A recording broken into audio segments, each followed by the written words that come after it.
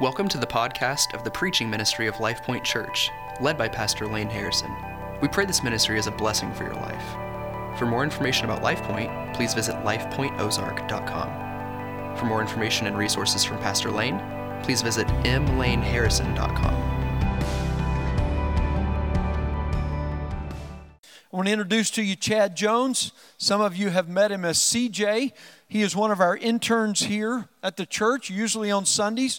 You'll see him running around in one of the community rooms taking care of business. That's priority number one on Sundays. We've got to take care of business and get stuff done. Chad senses a call on his life, though, to teach the Word of God. And so today, he and also one of our other interns, Jake Saylor, will be sharing the responsibilities of preaching God's Word. So I want to pray for Chad as he comes today. He has a powerful message to share with us. Would you pray for him while he preaches and just encourage him, but also prepare your hearts to receive what he has to say for us today? Let's pray. Father, thank you so much for Chad and just for the way that you're working in his heart and in his life. And I pray that this word that you have birthed in him today, that you would use him powerfully to share, that God, Jesus might be exalted above all, and that the hope that we have through the gospel of Jesus Christ might be uttermost clear in the words today. And Father, grant to us faith to trust and believe in all that you have for us. In Jesus' name, amen. Well, good morning, Life Point. I'm excited to be with you guys this morning. Like Lane said, I'm an intern here, and I've been coming here for about a year or so. In that time, I've been able to see God do a lot of really cool things through the church, in my new marriage, and so I'm really excited. I pray that this morning would be a blessing for all of you guys as well. I'm extremely honored to be able to bring the Word of God to you this morning. This morning, we're going to be in Matthew chapter 7. Verses 12 through 14. If you have a Bible, I'd encourage you to open to it now with me. The scripture says, "So whatever you wish that others would do to you, do also to them, for this is the law and the prophets. Enter by the narrow gate, for the gate is wide and the way is easy that leads to destruction, and those who enter by it are many. For the gate is narrow and the way is hard that leads to life, and those who find it are few." This is God's word. What I want all of us to take away today is that God's grace in Jesus enables us to treat people as Christ has treated us. God's grace in Jesus enables us to treat people as Christ has treated us. So right above in your Bibles, you might notice a heading entitled The Golden Rule. No matter what your background looks like in regards to the church, you've heard the Golden Rule, right? Treat others the way you want to be treated. Treat others the way you want to be treated. But this isn't just a good one-liner that we can pull out from the Bible to make our kids more well-behaved. Jesus says here it's actually the entire summation of the law and the prophets. Knowing that he was speaking to a Jewish crowd who would have been extremely familiar with the law, Jesus specifically mentions not only does it sum up the law, but it sums up the prophets as well. And essentially what it's saying is, all the time before me can be summed up in this one command: do unto others as you would have them do unto me, unto you. Well, this would have pierced the hearts of the hearers who positioned their religious adherence to the law as the pinnacle of their identity. And it was made manifest in their status in society as they were often quite popular and quite wealthy. But they missed it because the religious leaders liked to formalize the law. They looked at it in its fullness and they said, these are the laws that I want to follow. These are the laws I don't want to follow. These are important, and these ones I can disregard. And Jesus says, no, that's not the point. It's not about how well you can do to fulfill the law. He says, you can never fulfill the law. But he goes on to say that I can, and I have. And because Jesus has fulfilled the law, we'll see today that it has serious implications for our life. Which brings us to the main point of Jesus' sermon. Throughout this entire summer, we've been walking through the Sermon on the Mount, essentially Jesus' declaration of his kingdom. And so now we get to chapter 7, and this is something that Jesus wants us to take away. It's a call for us. If Jesus was preaching at Life Point, it'd be on the board. It'd be that important. We must treat others the way we want to be treated. Well, we don't get very far into examining our own lives before we realize that we fall short in this a lot of the time. We don't always respond positively to the things that people do to us. How about some examples? The first time that your child does the opposite of what you tell them to do you respond positively? How about when that same child grows up and they curse your name? Do you respond positively? Anybody got any ornery teenagers or anything like that? How about when your coworker gets a raise or they get acknowledged for their work, but you don't, and you worked harder, and you deserved it more? How about when someone talks behind your back, they make up rumors about you, fabricate lies about you, defaming your name? Do you respond positively in these situations? It's silly, right? We don't even have to answer the question. We don't always respond positively to the things that people do to us. So we need God's example in this in our lives. Since the beginning of time, God has demonstrated for us time and time again how to treat others. He's treated us how we don't deserve in order that we can pass that on to others. And when we understand how God has treated us, we can begin understanding how we must live this out in our interactions with the other people in our lives.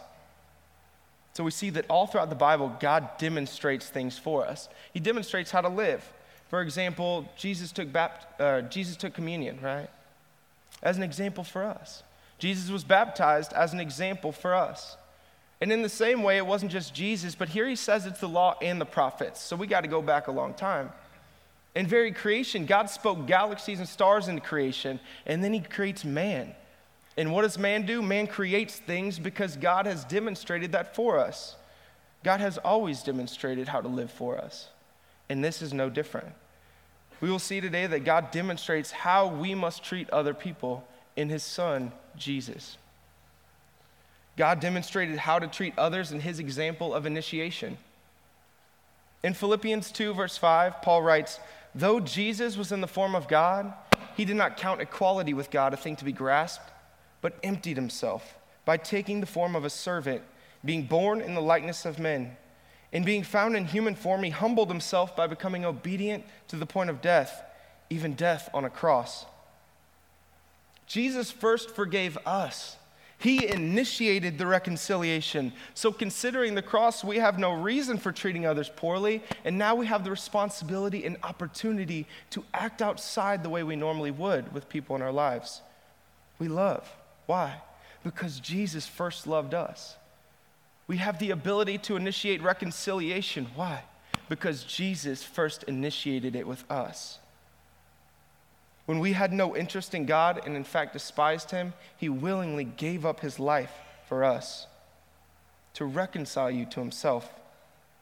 Jesus also demonstrated how we should treat others and that there should be no expectation of reciprocation. Jesus gave up his life when we couldn't reciprocate.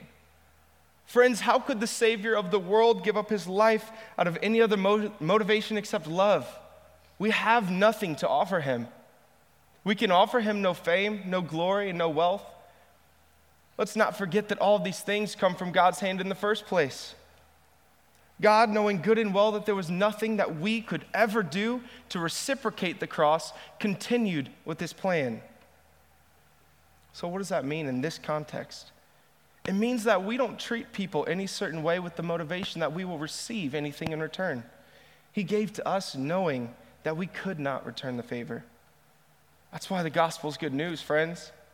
There's no expectation of reciprocation when we come to the cross. God doesn't write an IOU to you. Your slate is wiped clean. So we see that God has initiated how to treat other people in his Son Jesus without expecting reciprocation, and this is for the purpose that God will get glory from it. Earlier in chapter 6, Jesus speaks about spiritual disciplines like prayer and giving and fasting. And he says that all these things should be done in secret. Not so that others can behold your righteousness, but so that in secret you can behold God's righteousness, and God will be the one who receives the glory from these disciplines.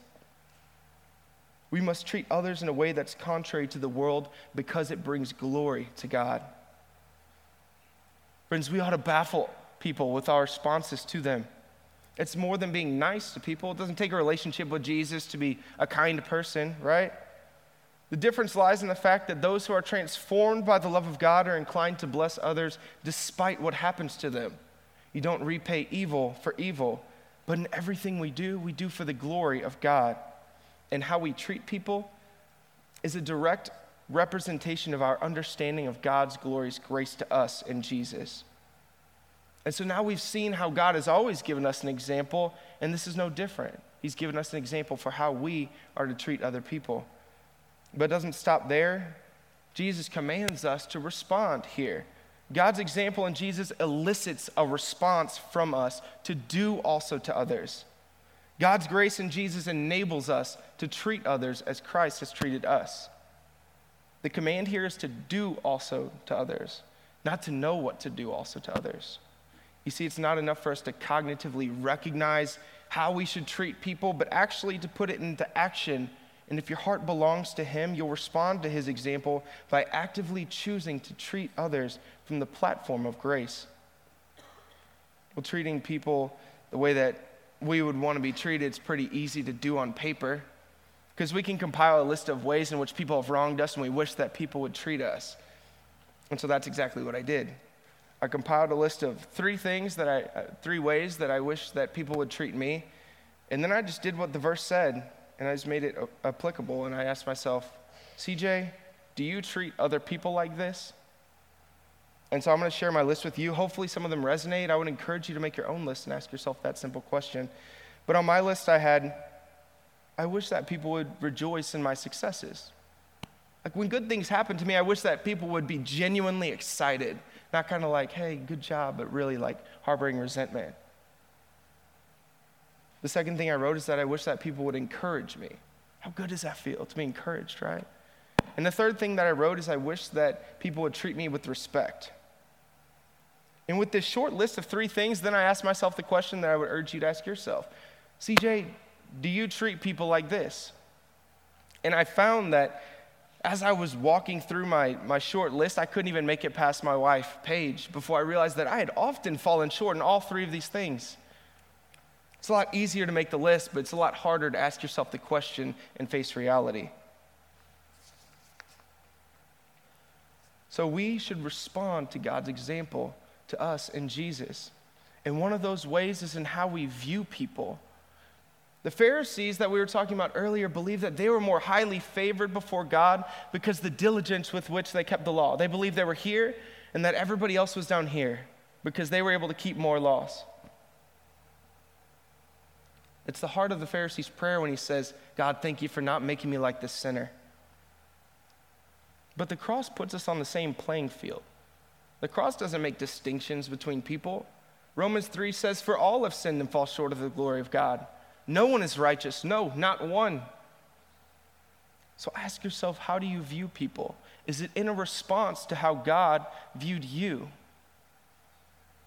I recently got a new job as a property manager, and one of the laws that they hammer into your mind as a property manager is a law known as the Fair Housing Act.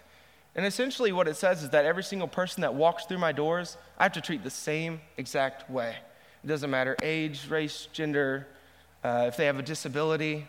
If I'm going to shake one person's hand, I'm going to shake every person's hand that day, because otherwise I'm counting someone as different than somebody else. That's what the cross does, friends. It puts us on the same playing field. It levels the score. At the end of the day, we will all stand before God. And apart from Jesus' righteousness as the plea that we cling to, we can be sure that we have no hope to earn our own salvation because of anything inherently better in us. Or do we wish that others would see themselves as better than us? Isn't that something we're all fearful of? I mean, we live in a world of comparison.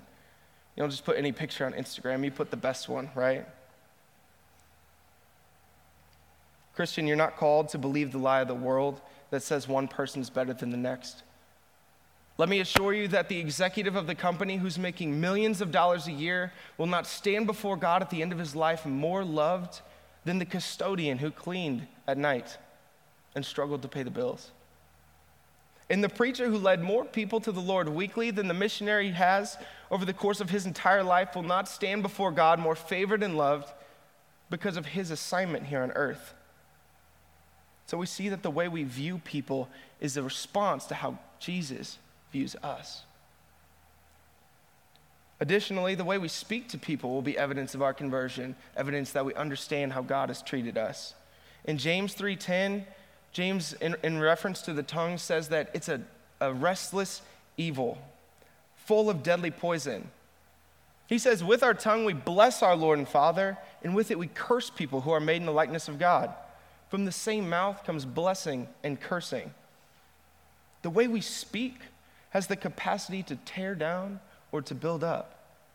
It has the capacity to corrode a friendship or to sing praises to God. I would encourage you, is your tongue tame or is it wild? Is the content of what you say to people meant for their tearing up, or they're tearing down, or they're building up? In speaking with his disciples, Jesus blessed them, encouraged them, shared the gospel with them. He spoke truth into their lives. Similarly to how we speak, how we act will also be evidence of our conversion, evidence of how we've seen God's example to us in Jesus, right? Mark 10:45 says, "For even the Son of Man came not to be served, but to serve and to give his life as a ransom for many." Friends, if the cross isn't an action to show love, then I don't know what is. Jesus, in reference to his disciples, again, prioritized them. He intervened in their life. He chose to walk with them. He chose to serve them. The day before he died, he spent his time washing his disciples' feet. Yet you can have no knowledge of the cross and still act in kindness and sympathy towards people. There's a difference between trying to help someone who's less fortunate than you and counting someone as more significant than yourself. The one who understands God's example to us in Jesus will operate from the position that in the end we're all insignificant before God, and that God is who we bring glory to in serving. Another difference lies in the fact that our motivation for serving is for the sole purpose of others being brought into the domain of heaven. What freedom lies there? To build a house for an extended period of time for someone without mentioning the name of Jesus could hardly be described as serving lovingly. So ask yourself, is the way you view people, speak to people, and serve people out of a response to God's demonstration to us in Jesus? God's grace in Jesus enables us to treat people as Christ has treated us. Jesus then goes on in the next verse. He just gave us a command to treat others the way we want to be treated. And now he gives us a follow-up command. And the command is to choose to do this. And he lays before us this picture of two gates and two paths. And he says, one path is wide and one path is narrow. One path is easy and one path is hard. One path leads to death and the other leads to life. One path draws a crowd and the other has little company. I remember a poem by Robert Frost in my English class whenever I was in middle school. It was hanging on the wall. That's junior high if you're over the age of 40. And the poem pictures the narrator standing at the edge of the entrance of a wooded area. And he's trying to decide which road he wants to travel. And so it ends with two roads diverged in the yellow wood. And I chose the one less traveled by. And that has made all the difference. And Robert Frost paraphrased Jesus here, but that's okay. And I do like his analogy about the woods. You see, from the beginning of our life, sin is ingrained in our brains. You don't have to teach a child how to throw a temper tantrum. It's just pretty automatic. You don't have to teach them how to push or shove or bite or be jealous when there's a toy that they want that another kid has. But then, of course, when the other kid doesn't want it, then they don't want it anymore. You don't have to teach them how to be angry. But over time, as we grow up, it becomes easier and easier to go down that same path leading to the same result. Let me ask you, does responding to an angry person with anger ever lead to a resolution? It's a silly question, but we do it. And we do it because we've conditioned ourselves in our responses to people in certain situations. And we've chosen our flesh so many times that it's second nature. If you're into hiking like Paige and I are, you'll notice that as you're going down a trail, you'll be able to see over on the right and on the left of you all this vegetation, all this wildlife. But then if you look right in front of you, you'll see that it is clearly a trail because it's not green, it's brown. It's ground all the way down to the dirt. our natural response will always be to stay on the path. The path is wide. You won't get lost. It's safe. There's no sacrifice on the way. And on this path, there's room for treating people however you want. The path is wide. There's a wide variety for how we can treat people. If someone wrongs you, you have grounds for retribution. If someone's angry with you, be angry with them back. Respond to people however you want to respond. The wide path is also marked by the ease with which one travels down it. It's easy. How easy is it to curse people who curse you? How easy is it to pick the path of least resistance, following our flesh, acting from impulse that we've conditioned ourselves to do all these years? And then Jesus goes on to say that the wide path is filled with a crowd of people. Friends, may we never trust what the crowd says over what our Savior says. The last time we did this was 2,000 years ago at his crucifixion. The crowd says if someone wrongs you, wrong them back. Get even, get ahead. This attitude is a direct correlation to the destination of the wide path. Jesus says the destination is destruction. Treating people the way you want to treat them instead of how you would like to be treated leads to destruction. We all know those people who are kind of like a wrecking ball. Their life might be marked by burned bridges or pain. Maybe that sounds like your life. Destruction of friendships or marriages or employee relationships or relationships with your children. The wide path is marked by the self-righteous tendencies of its travelers, which blinds their eyes. The one who travels the wide path believes that everyone else is the problem. And when we point our fingers at everyone else, what we're really saying is, but look how good I am. The self-righteous attitudes of the wide path will always be easier. They will always be more natural, but they will never fail to produce negative results. God's grace in Jesus enables us to treat people as Christ has treated us. And from his example, there's another option for us, a life characterized by entering by the narrow gate, in the example given to us in Jesus. Jesus here calls us to a greater righteousness. No longer do we point at other people and say they're the problem, look how good I am, but we point to Jesus and say, look how good he is. It looks quite different. Our lives all begin on the wide path, but when Jesus enters our life, he puts a detour on the road. He allows us to take a different path than the one that we've traveled on for the entirety of our life. And when we choose to walk down the narrow path, to renounce our self-righteous tendencies and choose his righteousness, we begin to start to see a change in our life. It's really easy to pick the wide path. It's really hard to pick the narrow, because when we stand at the narrow path, it's really easy to look over and say, look at all those people having fun. But we know the ending. We know the end of the story. We know it leads to destruction. And we know where the narrow path leads. It leads to life. Yet soon we venture off the beaten path, off the wide path, and we begin to see that the destination is vastly different. It leads to life, right? Like we said.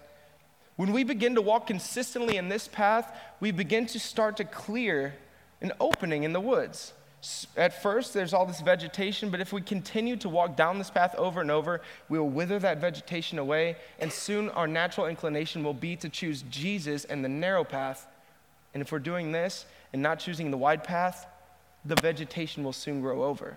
Our natural inclination will now be to choose Jesus instead of choosing our own self-righteous tendencies. So Jesus describes the narrow path in contrast with the wide path through a series of dichotomies, opposing views in the same sentence.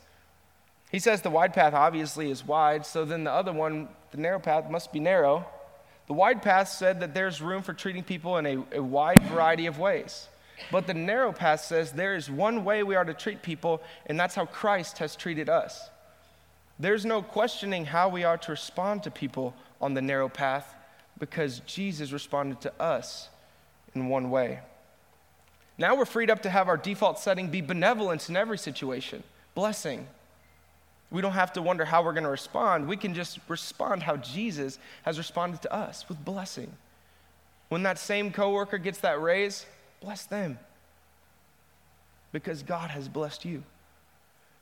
When that child acts up, whenever your teenager curses you, now our response can be to bless. And then he goes on to say, after he says it's narrow, that it's difficult. We talked about how it's really easy to pick your flesh, and now he says that the narrow path is difficult.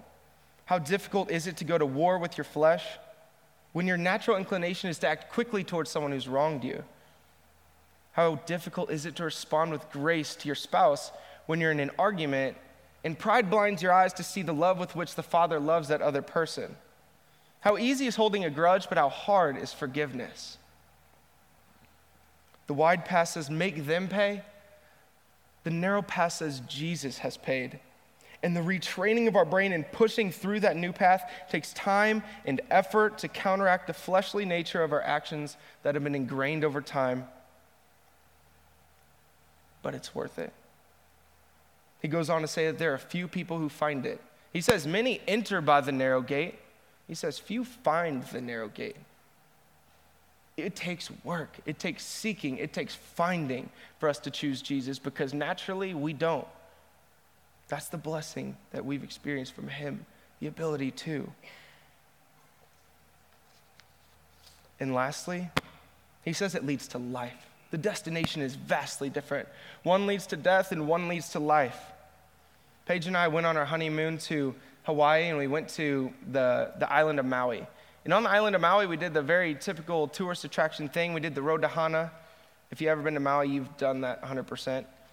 And basically what it is Hana's just a town, and there's just a road that you take to get there. It's only about 40 miles, but what makes it so interesting is that it's marked by about 350 needlepoint turns, and it's on the edge of a cliff. And so we did that like any good tourist would do. And so we went to all the scenic lookouts and all the waterfalls, and we didn't have any question wondering how we were supposed to get there, because this path would take you right there. And so we did. We would just go and it'd say, hey, scenic lookout 1,000 feet, and we'd get out and we'd look. And there was one thing that we could not get past. There was just a multitude of people that were here. It's like, yeah, it's a waterfall, but like I can only see people in front of me, and there might be a waterfall back there.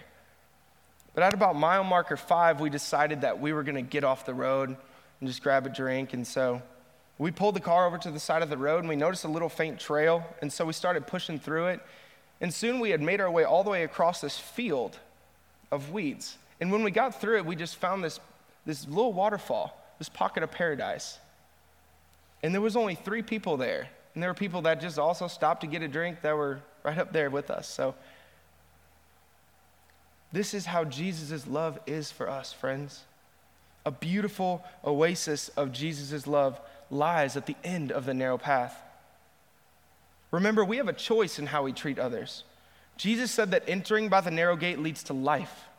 You will not lose by choosing to serve, to forgive, and to love people.